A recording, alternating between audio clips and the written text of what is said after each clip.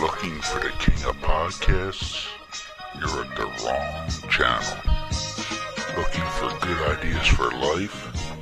You are far from good hands. If you think the listener is always right, you are far from the right place. Hosted by a Northeasterner by birth, a rebel by choice. If you want a host that floats between love and madness, then play on and listen to Crazy Train Radio. You drive me wild. What up, Crazy Train Radio? You look like hell. And I could look the same. What's the photo for? You want answers? I think I'm entitled. You want answers? I want the truth! You can't handle the truth!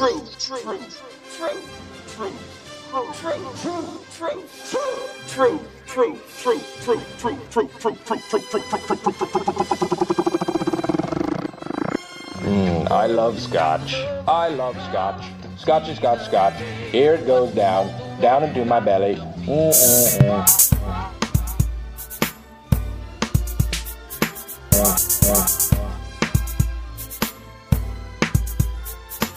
What's it open? Say it! Say it!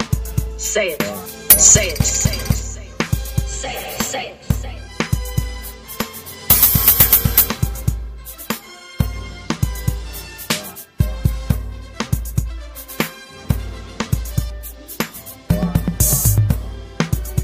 Say it.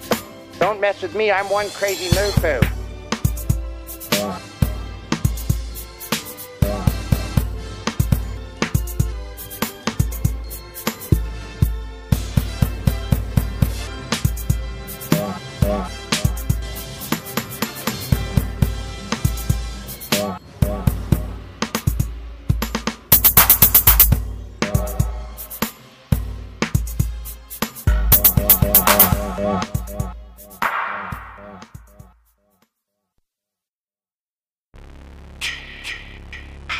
Hey there, Friday fans. We know how much you enjoy the movies. Enjoy grabbing your Friday merchandise and interacting with the Friday family, whether it be at conventions or during our particular watch-alongs. Well, when you're looking to get yourself masks, why not check out our friends over at Camp Blood Customs out of New York State and order your specific custom mask from any of the films. All orders are made specifically. Your needs and wants are. Make sure you find Camp Blood Customs on Facebook, Instagram, and all over social media and order yours today.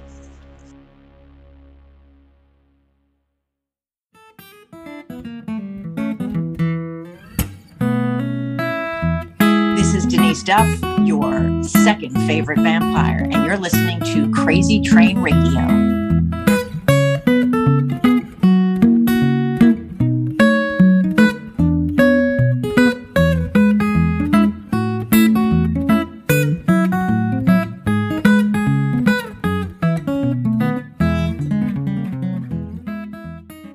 Hey folks, it's your least favorite host in the podcast world, Croc, Jonathan Steele. And boy, do we have a good one for you today.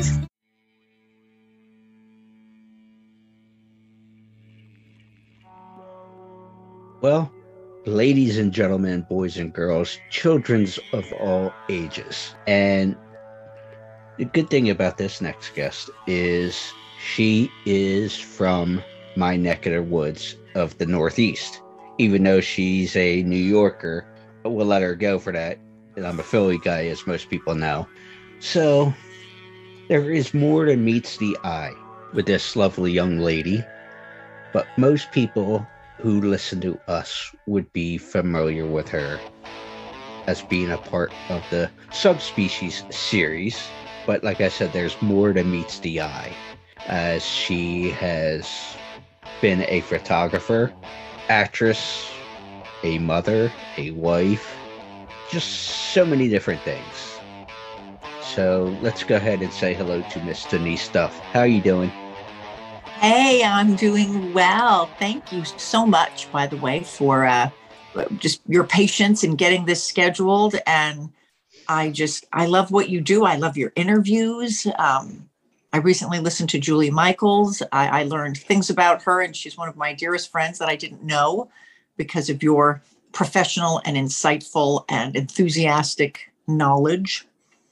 And I will make sure that Denise is drug tested after we are done saying that, or done this conversation, saying there's professionalism and stuff on my end. But thank you. I appreciate that. It was all the cash that you gave me last week, right? I mean, that's what you told me to say, right? Well, this is true. Glad the PayPal cleared. So good. And we'll start there because Denise is a recommendation from Miss Julie Michaels, who is one of the sweetest ladies I know and have gotten to know over the past few months. And Denise said she is a close friend of hers.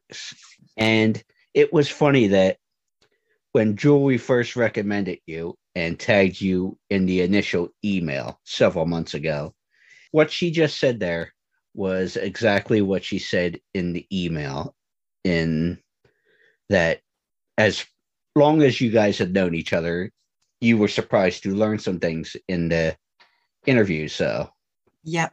And I don't want to beat a dead horse, as they would say. But can I ask what some of those things were? Because I know some of it was a very deep and personal, with her story at least. And, you know, I know you guys have probably had conversations as friends. So sure. I mean, I met Julie many years back at a baby shower, and she was there for the birth of my daughter in my home. We both have children the same age, so they've grown up together, and we've just done a lot of the domestic parenting activities together, along with I directed a film called Vampire Resurrection that I had her in with the late Jeffrey Lewis.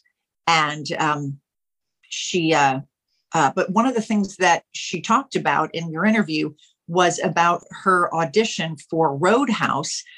And I didn't know that she didn't really even have an agent at the time, or she had just met with someone else's agent and they said, hey, go to this audition, right? It was a friend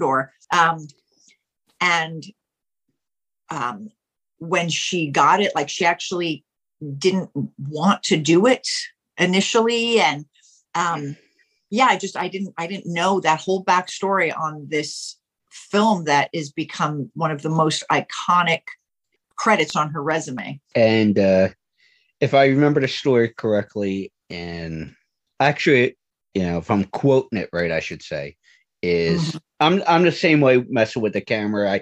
I could so see I need an alignment bad by my chiropractor. It's scary. But the person that she had the issue with the night before that famous dance scene and all that we talk about was the person that she rode over to the audition with. Yes. So I was like, but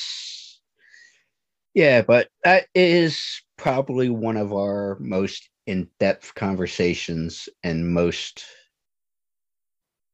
very personal ones, I would say, as far as diving deep into somebody's background. So definitely recommend listening, and not because Julie bribed me.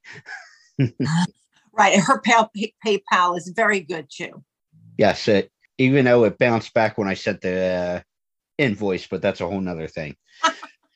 So we were initially going to do this while I was in Florida, not long after the watch along of Roadhouse. But however, you had, because I was in your neck of woods of Western Florida for a few days.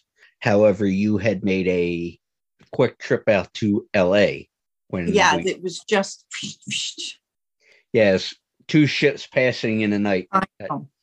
And there is quite a lot of there's some great horror film festivals, science fiction film festivals that go on in Tampa, and I had come out here for several before during the pandemic. I wound up moving here, for the time being, and I will be doing a festival in a convention in July. Oh my gosh, I forgot what it's called. A Screen Fest. But I will say that the few that I've done here, I've just been so impressed with the amount of filmmakers, horror filmmakers, and this filmmaking community that's here. And it's getting bigger. Certainly, even since the pandemic, a lot of filmmakers have been coming to Florida, to Pinellas County area. There's been good tax incentives. And I actually just finished doing, when I was in Los Angeles, I auditioned for a film, and it films in Clearwater. And that's where I currently am. And it's a film for, it's either going to go to Lifetime or Hallmark. And I just thought it was so ironic that, I go to LA for a few days to do some other work. I do an audition, and the film actually books like practically in my backyard. So, it just goes to show you that really anything can happen. And I think the world is at such a flux right now, and you really can make art and be a part of things all over the world because of doing things right on Zoom. If you are in another country, you could still audition for things. All the auditions are now, you videotape yourself. And it makes the world a little bit smaller. And I feel it really gives opportunity for anybody anywhere to take part in the entertainment industry. Exactly. And it's funny that you mentioned that as far as the convention circuit and everything in Florida. But before we touch on that a little bit, you just said you moved down to where you're at during the pandemic. So what was it that attracted you to the Clearwater, Pinellas County area there? Well, not a super happy story. It was literally just before the pandemic happened. My mother had moved here from Los Angeles, and she got lung cancer. She kind of left us pretty fast, and had a little home here. And I was starting a skincare business amongst all the other things that I was doing as a photographer and a director and an actress. But I had moved to Manhattan for a few years in 2017, 2018, and in 2019. And I was doing the skincare business, but I'd fly back to LA every month to do work there. But I really wanted to continue this. And when my mother passed, it was like, wow, we have a free house in Florida, and let's give it a shot. It wasn't going to be long term. And 2 months after we moved here, the pandemic hit. And so we weren't going to move back to Manhattan, and I wasn't going to move back to Los Angeles because both of those cities were very closed down. And here I was in the Tampa Clearwater area, and I was able to afford investing more into my skincare business. And it's a bit of an irony because, I do these fan conventions, and and I was a vampire, and people really think that I'm a vampire because, at 55 years old, I'm not looking it too much. And so, when I sell my face cream, it's like it really is eternal face cream. But being down here in the Tampa Clearwater area has allowed me to continue doing that business. And then the agents that I got, I'm still able to audition for things all over the U.S. I auditioned for a lot of TV shows that tape in Georgia. And so for now, this has been a very good place to be as an artist and as an entrepreneur. And, it's funny because you were talking about things being done over Zoom and stuff like that, which we're on now. But it made me think of a conversation I recently had probably about a month or so ago. It's out there now. Pandemic Pillow Talk, which is a virtual series that they're doing where it was like a online dating kind of deal. And Eric Roberts and his wife Elise is involved in it. It was a cool concept. But you mentioned about the project in Clearwater there that you got hired to do and stuff. Yeah. But does that make you feel better that at the end of the workday, you could come home, sleep in your own bed, shower in your own bath. Just had certain comforts of your own house that you wouldn't have in a hotel room. I have such a wandering spirit, and I'm such an adventurer, and that I will say, living in LA all my life and working on films there was super fun. But I do have to say, along with many of my fellow actors, we really love booking jobs that are on location. Fortunately, we're put in decent hotel rooms, and there's something really fun. I don't keep a TV in my bedroom. I never have. And so it is kind of fun to have a TV in your room when you're in a hotel. I'm not doing laundry, when I'm working on a film and I have to come home. I've still have to deal with my day-to-day activities of like, oh, I've got to fix that molding, or, oh, I've got, so being on location really does have quite an excitement to it. And when you think of, as an actor, we don't work Monday through Friday, 9 to 5, 300 days out of the year.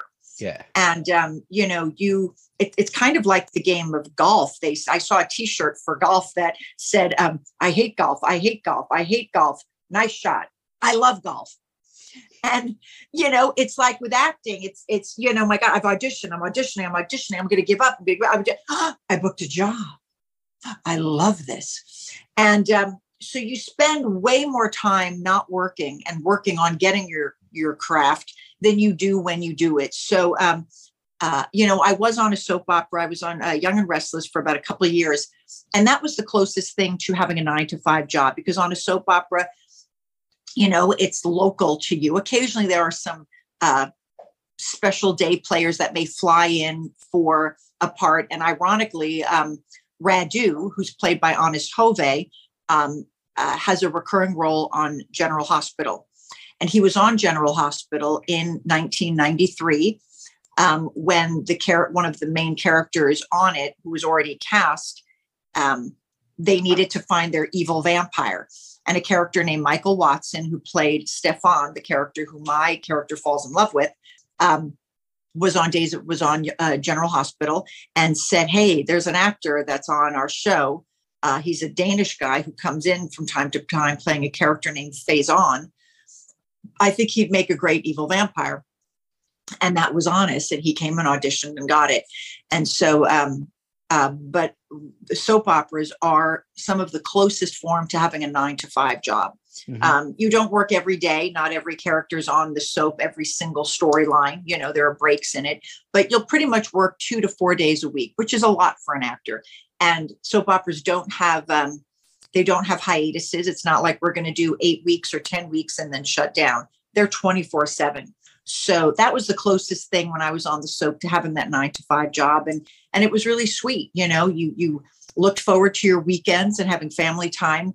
Whereas when I was done with that soap, I hated my weekends. And prior to the soap, I hated my weekends because those were days that I couldn't audition. Those were days I didn't have an opportunity to book a job. And I think that's one of the differences with having a job that you love so much that a Sunday for most artists isn't a day to just relax.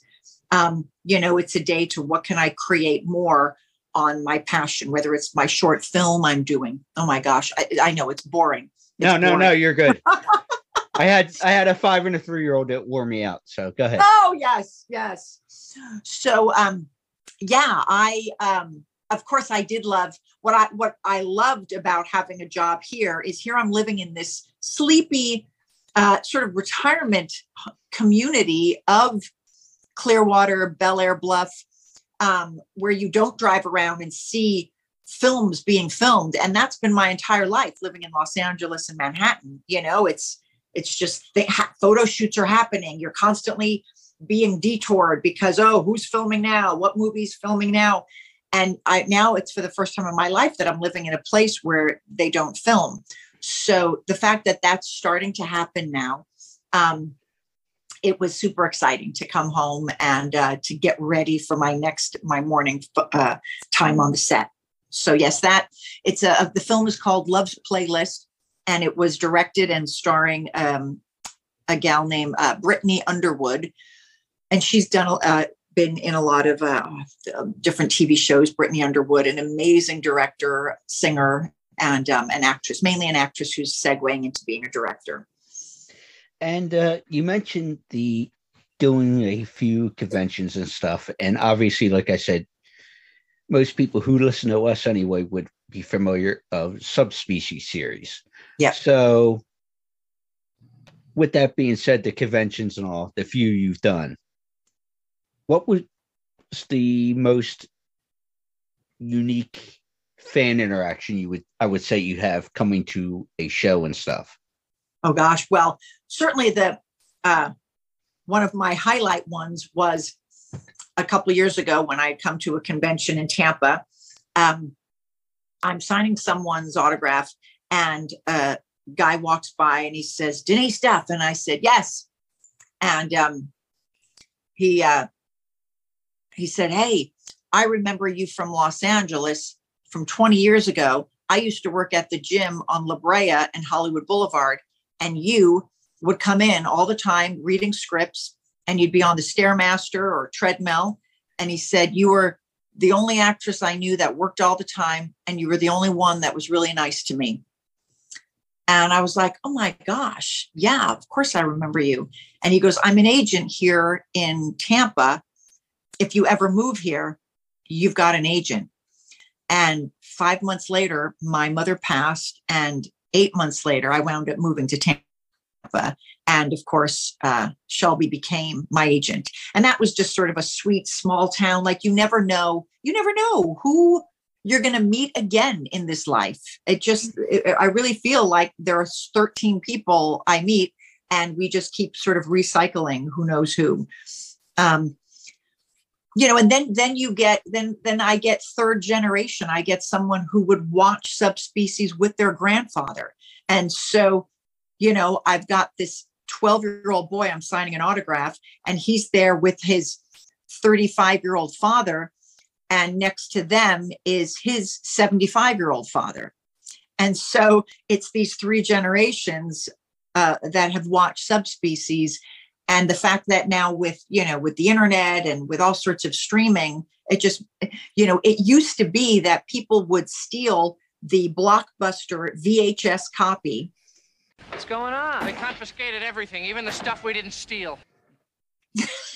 And would bring that to, the Chiller convention or Fangoria, these conventions I would do. And I would sign, begrudgingly, these Blockbuster copies of VHSs.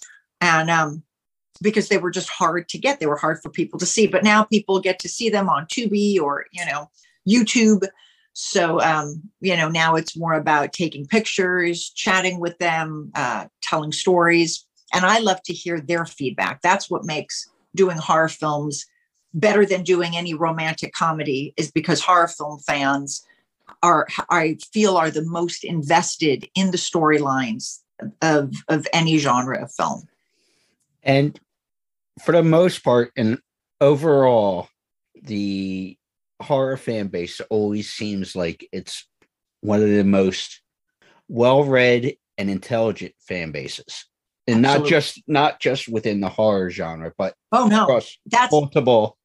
I say that quote all the time when people who aren't as familiar with this genre and other actor friends of mine who haven't experienced that, I always say, "Oh no, these fans are the most well-read. They are extremely intelligent, and no, they're not stalking me. They're truly interested in not only the work that I put into the film, but the work that I did to prepare for it. And then just interested in as a person, they love to weave in your personal life with your cinema, your real life, your REEL life with your REAL life. And I have found that far more than even with having done soap operas. And it's funny you say that, because I actually watched this morning. I finally had an opportunity because I have the watch-a-thon or whatever it's called from Showtime, and some of them thanks to Xfinity. But I just watched 13 Fanboy, which was done by friend of the show, Deborah Voorhees. Mm-hmm. And it hints on that topic that you're talking about weaving in the real life compared to the film life and TV, the celebrity life per se. Yep. You know, it was, and I know some people didn't participate in the film from certain horror franchises because, and I totally understand, because of the having real life issues with whether it be stalkers or, you know, just they've had some serious stories. So, you know, I mean, for them, it would have been overstepping a certain line, which I totally could. But as a picture, it was very well done. Deborah did an awesome job. Love Deborah to death. Did a lot of it in New Mexico there, which was awesome. So great. Yeah. So if you have a chance to check that out, 13 Fanboy, folks. And as you were, yeah, it's on Showtime. So if you have Showtime, you can be able to check it out there. Okay. And as far as the things being, or fans being well read and stuff, this is all for show. Most of them were picture books because my parents didn't want me to know how to read and write. Hey, as a photographer, I love me good photos, all the good pictures, you know. Yeah, I'm picture read, I'll say. There you go. Picture 1,000 words. We know that. Yes, and yeah, we'll leave that be. But speaking of subseries and whatnot that people know you from, and we know everything on the internet is true, but it's 100%. That's a tongue in cheek that I always go usually with most episodes. But is there truth that they are working on a part 5?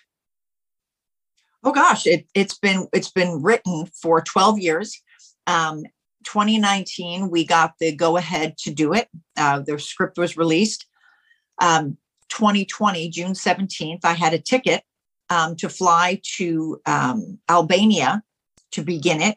But because, as we know, in June of 2020, people weren't filming. And then it got pushed to 2021. And then it got pushed again to August 29th of this year. We are going to go to Serbia to do part 5. And it will be a prequel. So it's going to take place like 1,000 years before the part 1 even started. So you're going to find out how Radu became a vampire. You're going to find out how my character Michelle, who was basically just a college student who fell in love with this half vampire guy, and then gets, you know, he dies and she gets tangled up with his evil brother. And so you're going to find out, I play my earlier lifetime version of my character, which is good because 25 years in between these two films, if I played the same character, you know, so it's going back in time. And so they're going to Serbia because Serbia has the old castle, because it's taking place in like, actually more like the 1500s. So it's going back more than 1,000 years. It's taking place around the 1400s to the 1600s. So there'll be horses, and it'll be very, very Crusades era. Should be really badass. Right. So obviously, I know there'd be a little bias here, but from what you've read script-wise and story and everything, are you excited about it? Is it? Oh gosh, it's like a Game of Thrones episode. You know, it is. It's poetry.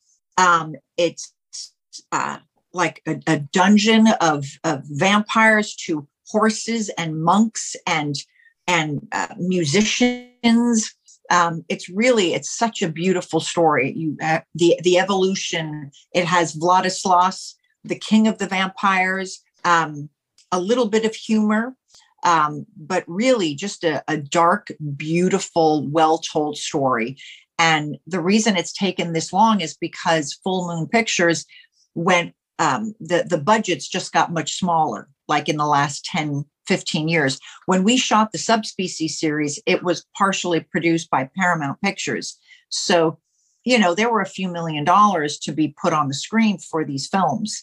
And they weren't, even though they might have been considered B movies back in the 90s and later, a B movie could cost a couple $1 million. Now, you can make an A movie with $500,000, so with video. And so the director, Ted Nicolau, didn't want to compromise and shoot it in America, because the first 4 were shot in Romania. And this one, it goes back even further in time and really needs those old castles and cobblestone streets in Serbia. So that's what also took a long time, was raising the money within the production company themselves. And then when the pandemic hit, filmmaking got a lot more expensive, because if you're following all the COVID protocols, it's just more money. Everything is just more expensive. So that that kind of kept pushing us. But all along, I've got my script. I've been working on my hair pieces. I've got my costume, and it's this glorious, I've got a few of them that were made for me 2 years ago. So this is going down. Is good. Were some of those outfits done by our mutual friend that is also friendly with Miss Michaels? Yes, Desi Designs. Desi Designs made my dresses, just hand stitched onto me, just every little detail. She worked on even aging, the leather, and even things that you had to think of with these puffy sleeves and these like very tight arms. And they're made of certain materials, but they started to be very loud. They made like loud sounds.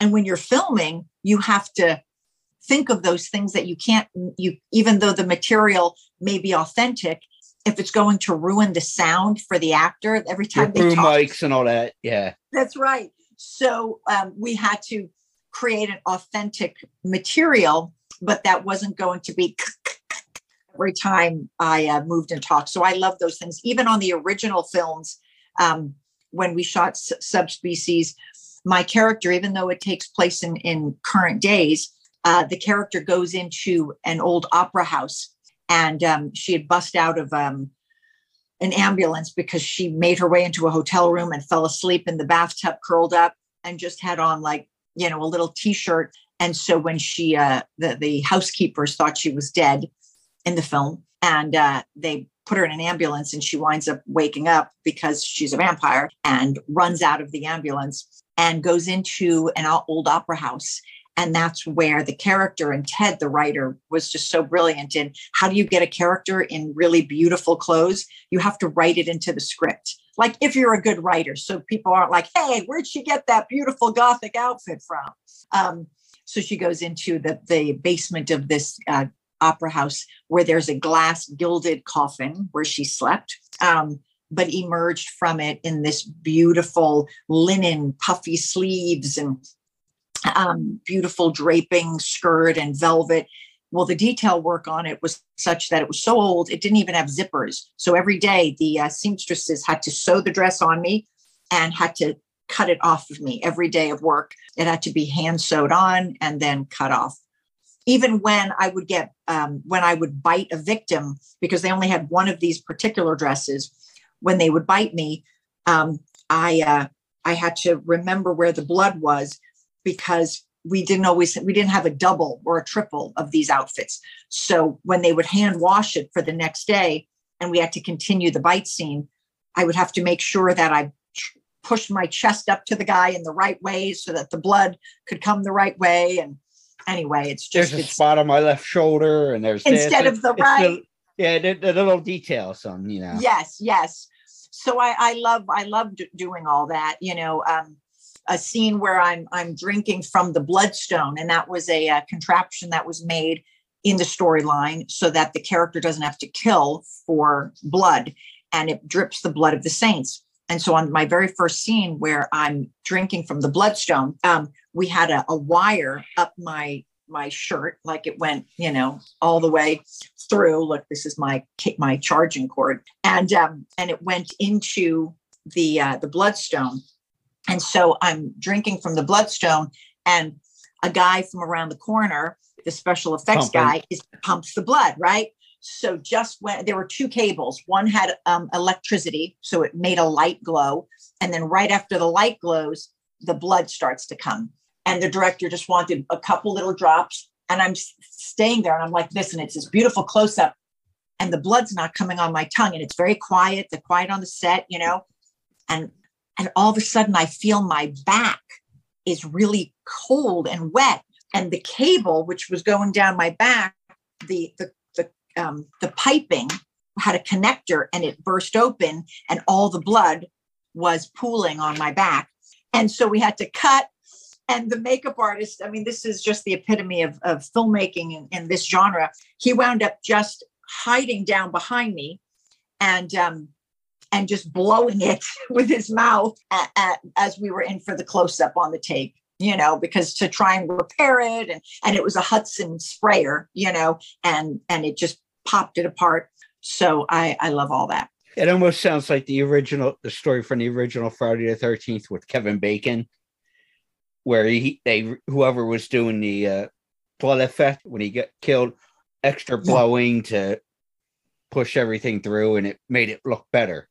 Oh, yes. That's in fact my very first bite that I had to do to a victim. The director wanted me to like throw up the blood, right? Like it was, you know, too much, too putrid for my character, right? My very first kill. And so I just didn't want it to look, I don't know. I just didn't want it to look bad. I wanted it to be like really kind of offensive. So when it came to get ready for the take, they give you, you know, a little bottle in a sprayer, and they have you to just drink some of it. And he gives me some to drink. And I'm like, this isn't enough. Like, I'm just going to go, you know, especially because the scene just before where I'm sucking the guy's blood, the director really had me like heaving. So if I'm going to now break away, go down on the ground, I want this to be something. So I grabbed the blood bottle and I took so much, and I'm like, and I get down there and I start to swallow just a little bit, because even though it's not bad for you, I don't know if you ever tasted like fake blood, like film blood. No, I haven't. No. So it's like glycerin. It's just super sweet. And all that red dye can be very bitter. So it's like bitter and sweet. And so I had it in my mouth and I didn't want to let it out right away. Right. And the character's on all fours. And I just didn't know how it was going to cough out. And I just thought, okay, what's a real throw up like? It's when you can't help it. It's not a real throw up. Isn't you necessarily spitting it out. It's your body rejecting it. Mm-hmm. So I purposely swallowed a little bit, and it just made me gag and went, and it just splat. And all of a sudden, like the set went from being quiet to fuck yeah. That's awesome. Yeah. Yes. And I turned around. It was like, that was my first induction into the horror film. Like, okay, she's going to be okay with these blood scenes. Yeah, this is going to work.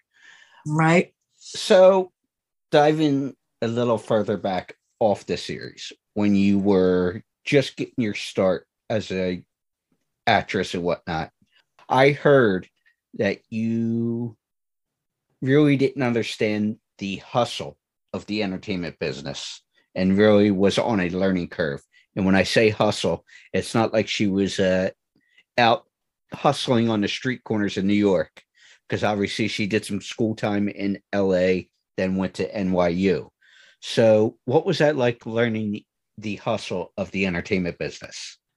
Yeah, that's a good question. So yes, I did go to New York University, and I studied directing, and I studied photography, and came back to LA when I was 19. And I started to work for a photographer part-time, doing hair and makeup while I was going out on auditions. And I realized quickly that when I'd work for this photographer, he photographed actors. And I knew that if I could just get my foot in a door in front of an agent, that I would be able to book an agent, because it's one of those elusive things. You, in this business, you can't just go, hey, I'd like to be an actor. Can I have an agent? It isn't like, hey, I'd like to be on American Horror Story. Knock, knock. Hi, I'd like to be on your show. And so I just knew that if I could get in front of an agent, I would be able to get represented, because I would mail in my stuff and make phone calls, and that didn't always work. And so I found ways to get to meet people face to face by actually delivering other people's proof sheets. And that actually got me an agent. It got me 3 that I was able to choose from. I found that I needed to do a little research and find out, what do people like? And, it was kind of the old fashioned way of like, oh, I found out this guy really likes this age-old whiskey, this agent. I'm going to leave a headshot with a bottle of this whiskey at the front of, his office. This guy can't eat wheat. Oh, okay. What kind? There it is. Oh, okay. See, there are certain, what? No, I was going to say, how'd you know I was a whiskey drinker? But because I could smell it. Wow, that's bad. I need to hit the shower then. No, you paid me enough. You're fine. Okay. So I would go in deeper in a personal connection to find out, like, even someone's background, like, oh, he's also from New York, or he's also Italian. And I would use that knowledge to make connections. And I never took anything lightly if I would go to some party, or even as a waitress. I waited on Jeff Goldblum when he was dating Gina Davis. And, I said that, and at the time everyone thought I looked like Gina Davis. And he said, oh, but you have cuter dimples. I didn't really like that then. I didn't really like that he complimented me over his girlfriend, wife, whatever she was back then, but that's okay. He has a really great show. Can you appreciate it now? I can appreciate it now. And I think he might have had a flirty time back then. And this is like 30 years ago. Guys do those kind of things. I don't think he was anyway. But I did take the cheese from his hamburger that he didn't eat, and I put it in a Ziploc bag, and I brought it to my acting class that night. And I did a comedy skit with the cheese that had one bite mark out of it. And I did a little commercial, like, because we were doing improv night at my acting class that night. So when they were done eating, he had taken just one bite out of his burger, and then he took the cheese off and put it to the side. And I kept that cheese. I actually forgot about that pretty much until just now. How about that? Don't judge. Don't judge. No. And Jeff, your food was wonderful. Helped get some gigs and training. But see, we'll try to look at the positive of this. Yes. Yes. So I, using those sort of tools to really get to know someone more than just to get to know them more. And still to this day, I do that. I do that through social media. I get to you look at their pages, and I will for 2 years I was a talent agent in Los Angeles, and I would have some actors come for representation, and there were several of them that brought the box series of Subspecies, and a lot of the other agents thought, like, oh my God, isn't that creepy? And I said, absolutely not. I said that meant that actor did a little research, found out other things that I've done. And I said, I think it's kind of cool. I said, creepy would be if they came to my house in their underwear and knocked on my door. Like, there's a big difference between doing some research, finding out something about someone that you may have in common, a love of horror film, a love of Earl Grey tea, or a certain kind of whiskey. Maybe you both were adopted, maybe you both fight for, certain animal rights, whatever that thing is that you can connect with that other person is going to endear you to them. And we all want to work with people who we like and love. And, I teach actors, I do little business seminars. I just volunteer, and I do them about 3 or 4 times a year for the last 20 years. And that's one of the most important things I say, is that actors and directors, they're no different than us. It's like, wouldn't we all just love to, like, hang out with our college buddies and do films for the rest of our lives? And you look at, the Ben Stillers or the Vince Vaughns, who've, they kind of keep a lot of the same cast together, right? Adam Sandler. right? And that was before okay, you get the Marvel series where they have to keep using those people. But when you're doing different films, but you're keeping your buddies with you, it may not be because they're the best actor, but you dig each other. There's a certain comfort to it too. It's exactly right. So you want to be like, I always felt like I wanted them to trust that the not only the professionalism, but the fun that you can bring to someone on the set. And that to me is just like, because everybody likes to have fun, and life is too serious, and making a film can be serious. It's more serious than watching a film, but the film will be as fun as it is if based on the fun that you have making it, even if it's like dark and difficult. There's a joy because you're creating something that's meaningful. And that's one thing that I really learned about this business. It's not like just working at a bank. Yeah, exactly. Well, I do have to say this, that you made me pop when I was doing some homework and reading and all that stuff, because I had to ask my 5-year-old niece to read it to me, the stuff online. I'm just kidding, folks. I really didn't have her do that.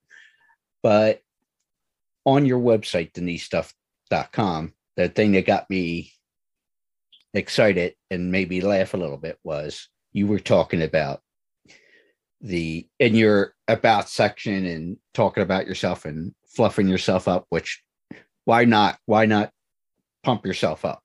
But in the biography, you were talking about the TV commercials that you've done, like Chex, Party Mix, and Fruit of the Loom, and Budweiser, and all that stuff. And you put in quotes, which certainly helped pay the bills and bought my house.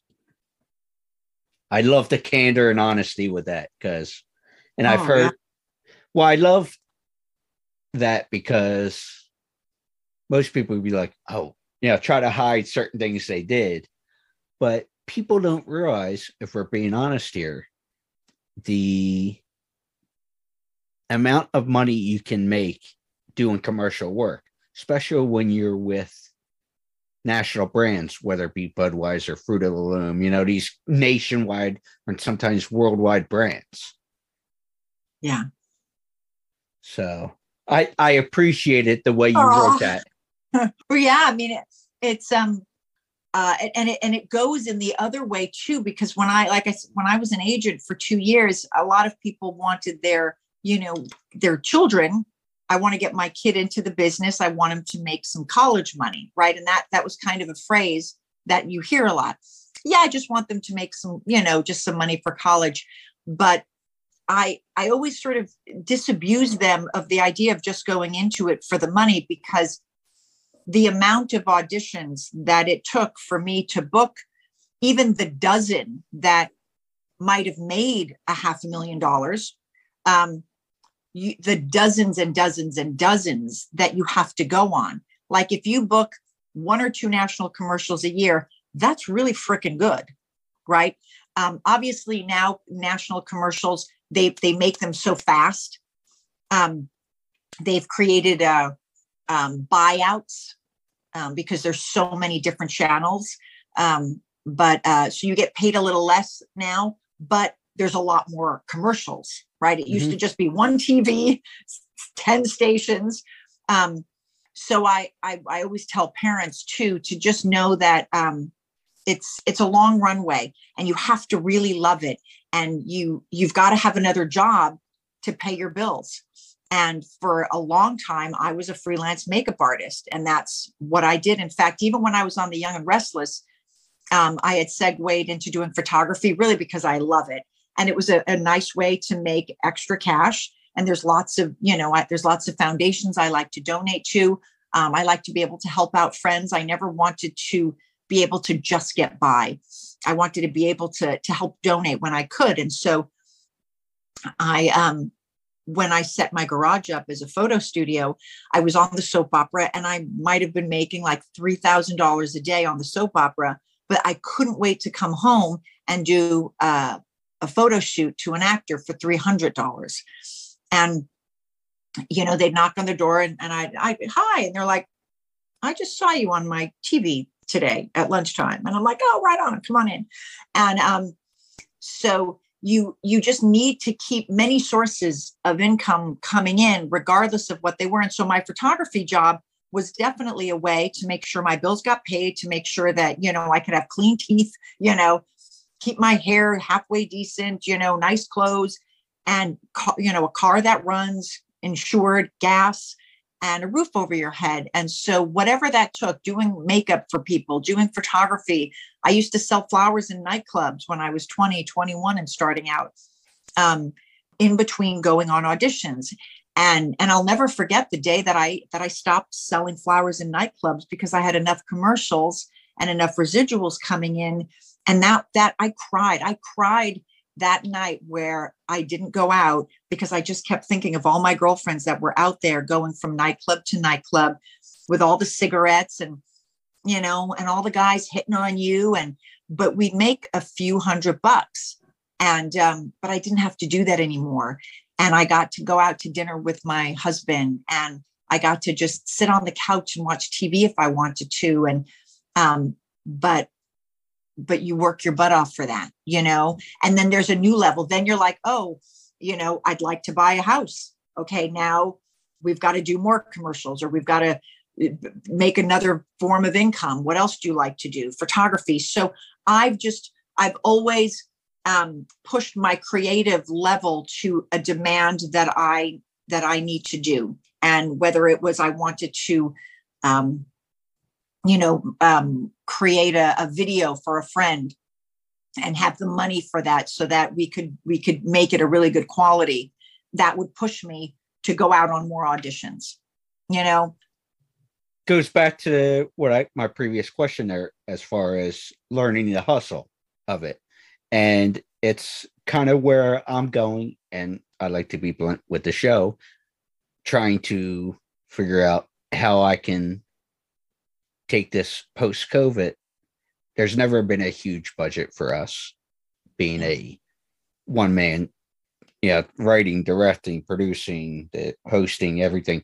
But so in a sense, learning the hustle so I can take the show on the road. We got a couple things going on that want to do and accomplish, but it's how do we get there from point A to point B? But you mentioned your husband, Michael, who I heard a little rumbling that he was in a band.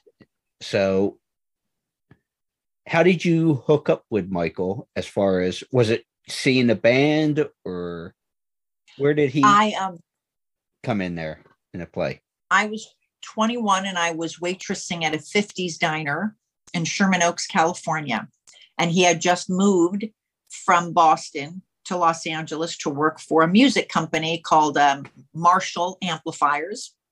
It was Marshall Amplifiers and Korg keyboards. And he was a singer-songwriter, but working as a businessman for Marshall Amplifiers and doing, would go out, was an artist rep. And he'd come into the restaurant, the 50s restaurant, all the time. And I just thought he was super cute. And so that's how I met him. And I asked him out on a date first. He was 22. I was 21. And so we got married. And a few years after we got married, he put a band together and they started performing a lot.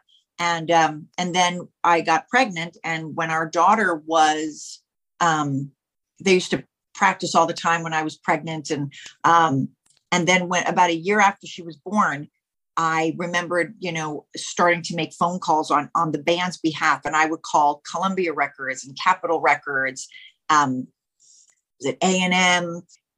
Radioactive. I'd call these labels and I would just say, hello, my name is Denise Marie. I work for the band Chalk Farm and I wanted to send you a cassette. And I literally would be so scared, but I would write it down. I made a script and I didn't use my last name, Duff. I would just say Denise Marie. And I had a little chalkboard and I would write down who I called. And I remembered the third record label that I called. And I would get a name of a name. I had just done hair and makeup to some manager, and the manager had repped, some rap star. And he said, look, you should call call so-and-so at A&M at their Charlie Chaplin studio, ask them what the code word is, because they've got a little code you can put on the envelope when you send it in. Okay, good. Get that. Write the name down. So I said, hi, I'm Denise Marie. Yes, I just am friends with Joe Blue, and he recommended that I send you a cassette of the band that I represent, Chalk Farm. Great. Okay, and you're still at blah blah address. Excellent. What's the just give me what the code word is that I should put on the envelope. I made it like I already know this, right? And he's like, oh, something like Tropical Punch. Great, Tropical Punch. So I took that phrase. I called up this other A&R rep at another music company. I said, hi, my name is Denise Duff. Look, I'm friends with Joe. I didn't even know if this guy knew someone, but he was big enough. And I said, yeah, I've just met with him. He told me that I should send you guys a cassette of a band I work with, Chalk Farm. Do you guys have do you have a little code that I can put on the envelope when I send it to make sure it ensures it gets to you? And they were like, yeah, just put in Twice Apple. Great, thank you. So I just went in there throwing out names, assuming that that they also had a code. And really, players just want to play with players who know the rules. Don't call them up. Don't ever call up and go, hi, how are you? Who is this? Yeah. Hey, I'm Denise. How are you doing? Can I help you? Like, nobody cares to answer the question, how are you doing? I don't even know who you are. They have this much time. Get to the point. And get to the point in a professional way, right? Like for you, hi, my name is Denise Duff. I was referred to you by Julie Michaels. I'm an actress. I've done horror. I've got an upcoming film in the franchise that I've done. And I think maybe it would be great publicity if you think of my client or me to be on your next podcast series. Boom. Like, get to the point and what's the goal? What's all that fun stuff? Right. Exactly. It's super sexy, really. And here you go. I was just thinking about this too, as being to the point and stuff. And you would get this being spent time in New York and stuff. And how we are in the Northeast, Philadelphia, New York, Jersey, all that fun stuff. That the time I lived in Florida when I started this in 2012, for the few months I was down there, and I was working at a theme park. I went to order food, and the way they were advertising the food, it's like, dude, they don't make that. It was a cheesesteak and stuff. I said, dude, you don't do it that way. He goes, you're pretty blunt. You're kind of an asshole. Like I said, I wasn't being blunt. I was, you know how we are. We're down in this. We're just matter of fact to the point. And it was like, the guy was from Central Florida his whole life, wasn't used to that bluntness. Yeah. It's a totally different personality. Yeah. Like, Yeah, it is. It's nothing. No one succeeds like the New Yorkers. They get stuff done. LA is a very different vibe, but what keeps it going is. Sorry, I'm laughing. Your cat fell. Oh my God. I'm trying to ignore this little guy. I'm trying to ignore him. I'm trying to be professional. So, in Los Angeles, they're very driven, but it does have a little bit more of a laid back vibe. And when I moved I'm originally from New York, but my family moved to Los Angeles when I was 5. And that's where I lived my entire life until the last few years ago when we decided to move to Manhattan, my husband and I. And it was so many people in LA couldn't believe, why would you move back? Why would you move to New York? People move out of New York. Why would you move to Manhattan? You're a grown-up. Grown-ups don't move back to Manhattan. They enjoy the laybackness of Los Angeles. And I said, I think a few people have been okay and survived the cold weather and the blunt people. And, I think people can still be productive in Manhattan. And then they'd be like, oh, well, I mean, yeah. And I'm like, yeah, because like it is not a sleepy town. Now, where I'm at now is a bit of a sleepy town, although, Tampa's starting to pick up. But it was just exhilarating. I would look out my window. I lived in an apartment in Hudson Yards, and you're looking out and you're seeing photo shoots going on, and you're seeing films going on, and you're seeing people pulling giant couches down the street and mannequins for fashion design, and wild art paintings being, everything is in the street because that you've got to do a lot of walking. So you're constantly motivated. And I really feel that, if anyone listening is feeling a little stuck creatively, you've got to get out and get into a metropolis area, even if it's just for a couple of days, and just see life happening at its fullest and see humanity going on, because it's really the best way to get inspired. Exactly. And a change of scenery helps the creativity, that's for sure. It does. And I had you on just about an hour, but my last question for you is, and I appreciate the time, Denise. And well, actually, I got two questions because I want to tie a bow on something we started with. But first one being, along the way, the different beats, and I know these to be legit because of not only this thing called the internet, but you got a chance to work with, and I know people younger than me really may not know the name, but would know the show, Andy Griffith. You worked with him on Matlock, but also Mark Harmon. And both gentlemen gave you great tips that you used for your acting career. So what was this? Wow. You're so good. You are so good. Okay. Gosh, podcasters of America, please check out this host here and hire him and pay him lots of money.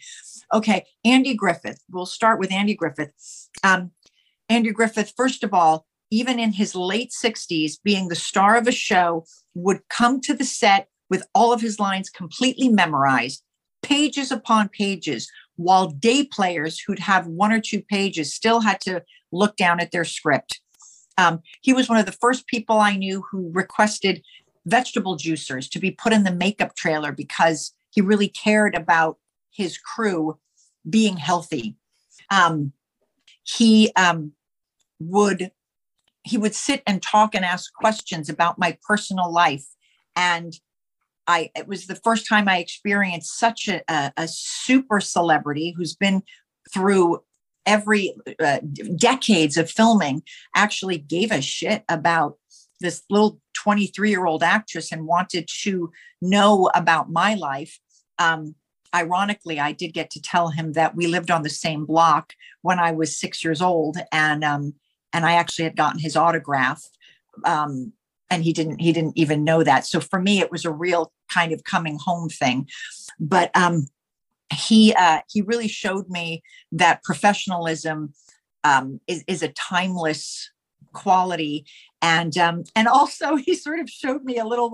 He had this charm and this sex appeal about him, which, I suppose maybe now in today's climate might come across different, but he just was always very playful in a sweet way. He was very complimentary, but never crossed any line, just 100% professional, but enjoyed working on that set. Mark Harmon, I worked with him on a TV show called Reasonable Doubts. And that was a show where he and Marlee Matlin were detectives on it. And I had a starring role on one of the episodes. Now, at that point, I had done several films. I had done Hell Comes to Frogtown, and I'd done... Go ahead. You just registered another question. Go ahead. I had done Hell Comes to Frogtown Part 2 with Bobby Zadar, who's Maniac Cop. I played Spangle, and with Brian James, and it was directed by not Don. Oh, okay, we'll leave that. So I've been working. I've done national commercials at this point, and so now I'm on this set. I'd done Matlock, which was a a 2-part episode. So I was on the show for quite a while. And now I'm on Reasonable Doubts. And Mark Harmon was the star of it. Now I'm in hair and makeup, and they call in to say Mark is going to be late because he is helping a woman on the 405 freeway who got a flat tire. Now, at the time, cell phones weren't super popular, and he had a cell phone. So he pulled over to help this woman and waited there until a fire truck came to help her, because the 405 freeway is kind of vast. And so I already had this great opinion of him, even though I knew nothing of him prior to that. And so I had finished filming a scene, and I'm on the sound stages, and I'm walking around the sound stages. I'm away from where they're filming, and I'm walking through other fake rooms, and I'm looking at things, and Mark Harmon shows up, and I asked him a question, kind of a simple question. And I just really just felt like getting into communication. And it's part of my tool whenever I work, is to find out something about a person, get in communication with them, find something to ask a question about. So I asked him this question, and he says, "Oh, is this your first job?" Right? Not in a demeaning way. And the way he said it, it made me think, wow, he really wants to help. And I want to accept his help. So I said, yes, actually it is. Now, I could justify it's my first job on Reasonable Doubts, that TV show. Well, for the remaining week and a half of shooting, he would help me with tips of how to stay in your light so that you don't get a shadow. He gave me tips on how to hit my mark. So for example, like if this is where I need to end up for this scene and the light is good, he would tell me, keep your body right there and just rock out of frame, and just totally rock out of frame. And then when you come in, you're set. Keep your feet there and rock out. And then boom, you don't have to worry about walking up to it. So he gave me these little pointers of what it's like being on a set.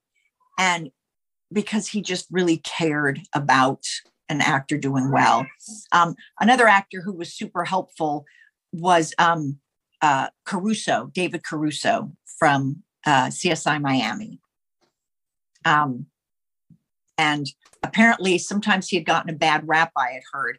And but on the particular set, there was one day where I guess the production, there was something going on with the production, and he refused to come out on set until the crew members were given something that they were requesting, until they were given their rights for something. So they were being good to the actors, but the crew was kind of getting shit on. And David Caruso, the star of CSI Miami, really stood up for them. And so I really loved hearing these little stories about these celebrities who really don't have to do that. So those are my faves. But what I was thinking of when you mentioned Hell Comes to Frogtown. Yeah, I can't just drop that. Yes, and the reason you made me think of that, or what you made me think of, was one guy I always wanted to talk to, but unfortunately didn't happen, was Roddy Piper. Yeah. So did you have much interaction with him? I didn't have much interaction with him because I replaced Sondel Bergman in part 1 as Spangle, and Bobby Zadar, Robert Zadar, replaced Rowdy Roddy Piper in part 2. We got to see each other at some conventions. I believe he came by the set one day. I know that I had an interaction with him, and I think it might have been when we were out like at this desert ranch. We had our jet packs and this crazy scenes. We were flying. There were frogs. Lou Ferrigno was in it. And Lou Ferrigno, what? Do you like him? Don't like him? No, because of the green, it makes sense. The like green, kinda... Exactly. And he just found it. He's like, in the makeup chair, he's like, here I am again, getting green. You know, he just took everything with such a grain of salt, really such a team player. Yeah. But part of that was, and I'll be honest, I've heard different things with interactions with fans at conventions and stuff, but I don't know. I can't judge. It wasn't me. So yeah, I thought of the green when it comes to Lou. Yeah, exactly. That was the humor with him. So final question that I wanted to tie a bow with everything. And obviously we tongue in cheek, we're talking about part of it, but Julie Michaels did recommend you and everything. Love her to death as someone. She's been a great champion, I think, for what I do so far, from what I've heard from multiple people. Yourself, Adam Marcus, the writer, director. And when I talk to other friends and acquaintances of the show that have worked with her and know her, Marshall Teague and whatnot, said Julie is such a champion for you. And I do appreciate that. But my question being is, how you mentioned earlier about some of the domestic stuff you would do, you know, having kids similar age and whatnot. But how would you describe her as a person? Because there's some things she, in my experience, were all positive, but I don't feel, and I know she didn't do it for look at me kind of deal. But what kind of person would you say she is? Because I think it can't be said enough. I think the phrase "your ride or die" was made for Julie, because literally unfortunately her cat passed this morning, and she tried very hard doing CPR to her baby of 17 years. And she was crying, and I'm only saying, if I had something, I called her as soon as she texted me. But if I called her to tell her some problem with me, she literally would have suppressed that entire thing to just help me out. And she's done that before. You know, she's someone who is always helping someone who's going through chemo, someone who's just had some bad accident, someone who can't pay their rent. And so she's helping them, give them work. She's hiring someone, finding a job for someone so that they can make their insurance. Like, she goes so much more than just saying really sweet things and thinking nice things. She does things for people. And, you know, she's my emergency contact for the last 28 years. I mean, if that doesn't say anything, you know, I could see that. Yeah. Every official paperwork I've ever signed, you know, husband, mother, daughter, emergency contact, Julie Michaels. Yeah.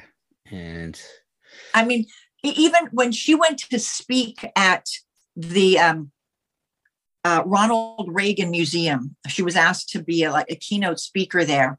And she didn't just walk through the door and walk up the audience and onto the stage. Her whole purpose of speaking is to inspire people to do things bigger and better and greater and be more bold and brave, right? Ultimately, that's what we want. So she decided to enter that speech by coming in on a helicopter, hanging from a wire outside of it. So the museum where you speak has got a big glass window. So all of the people coming to see her speak, you're looking at the stage, but the stage is right in front of glass windows. So they're all sitting there and they're looking out of the window. And who do they see on a helicopter going by through this field is Julie hanging and gets dropped down and then runs into it and enters that way.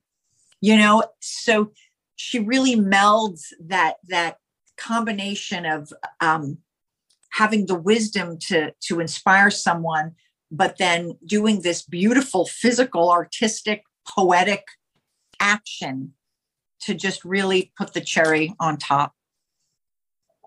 And that might, if that doesn't say about her, that nothing will. But I will, that would explain why I didn't hear a response.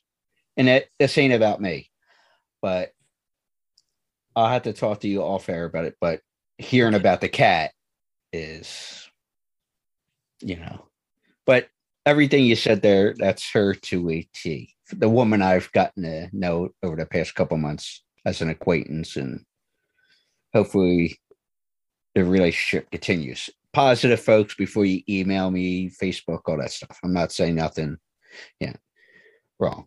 But I do want to mention as we wrap here, and thank you for the time, DeniseStuff.com, to see about the photography work, the makeup brands, the acting, just everything all on the website. Also get links for her Instagram, Denise Stuff, and all that fun stuff. So is there anything I'm missing here?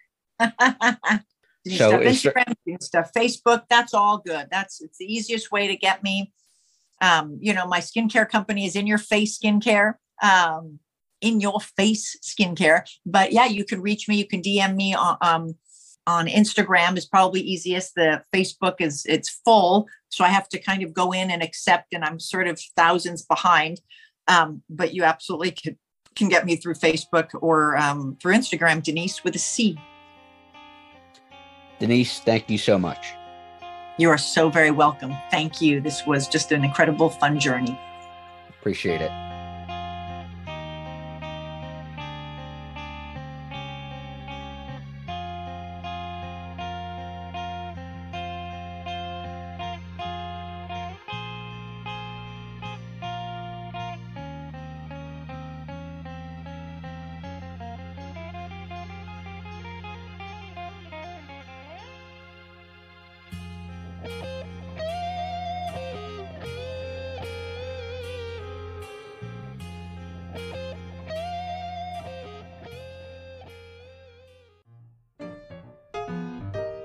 This brand is truly exciting, and I'm so glad that they are starting to make a positive impact. Little Bean Soapery is a woman-owned small business based in Northeast Pennsylvania.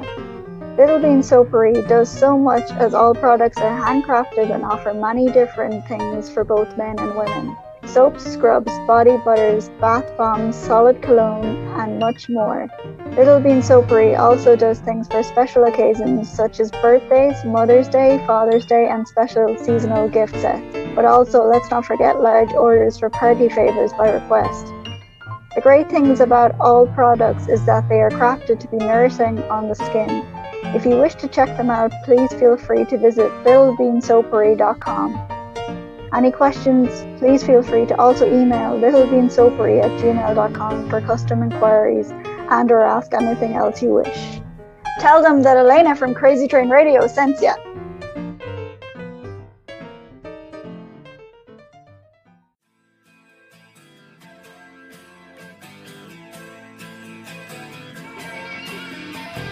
Hi, I'm Julie Michaels, and you're listening to Crazy Train Radio.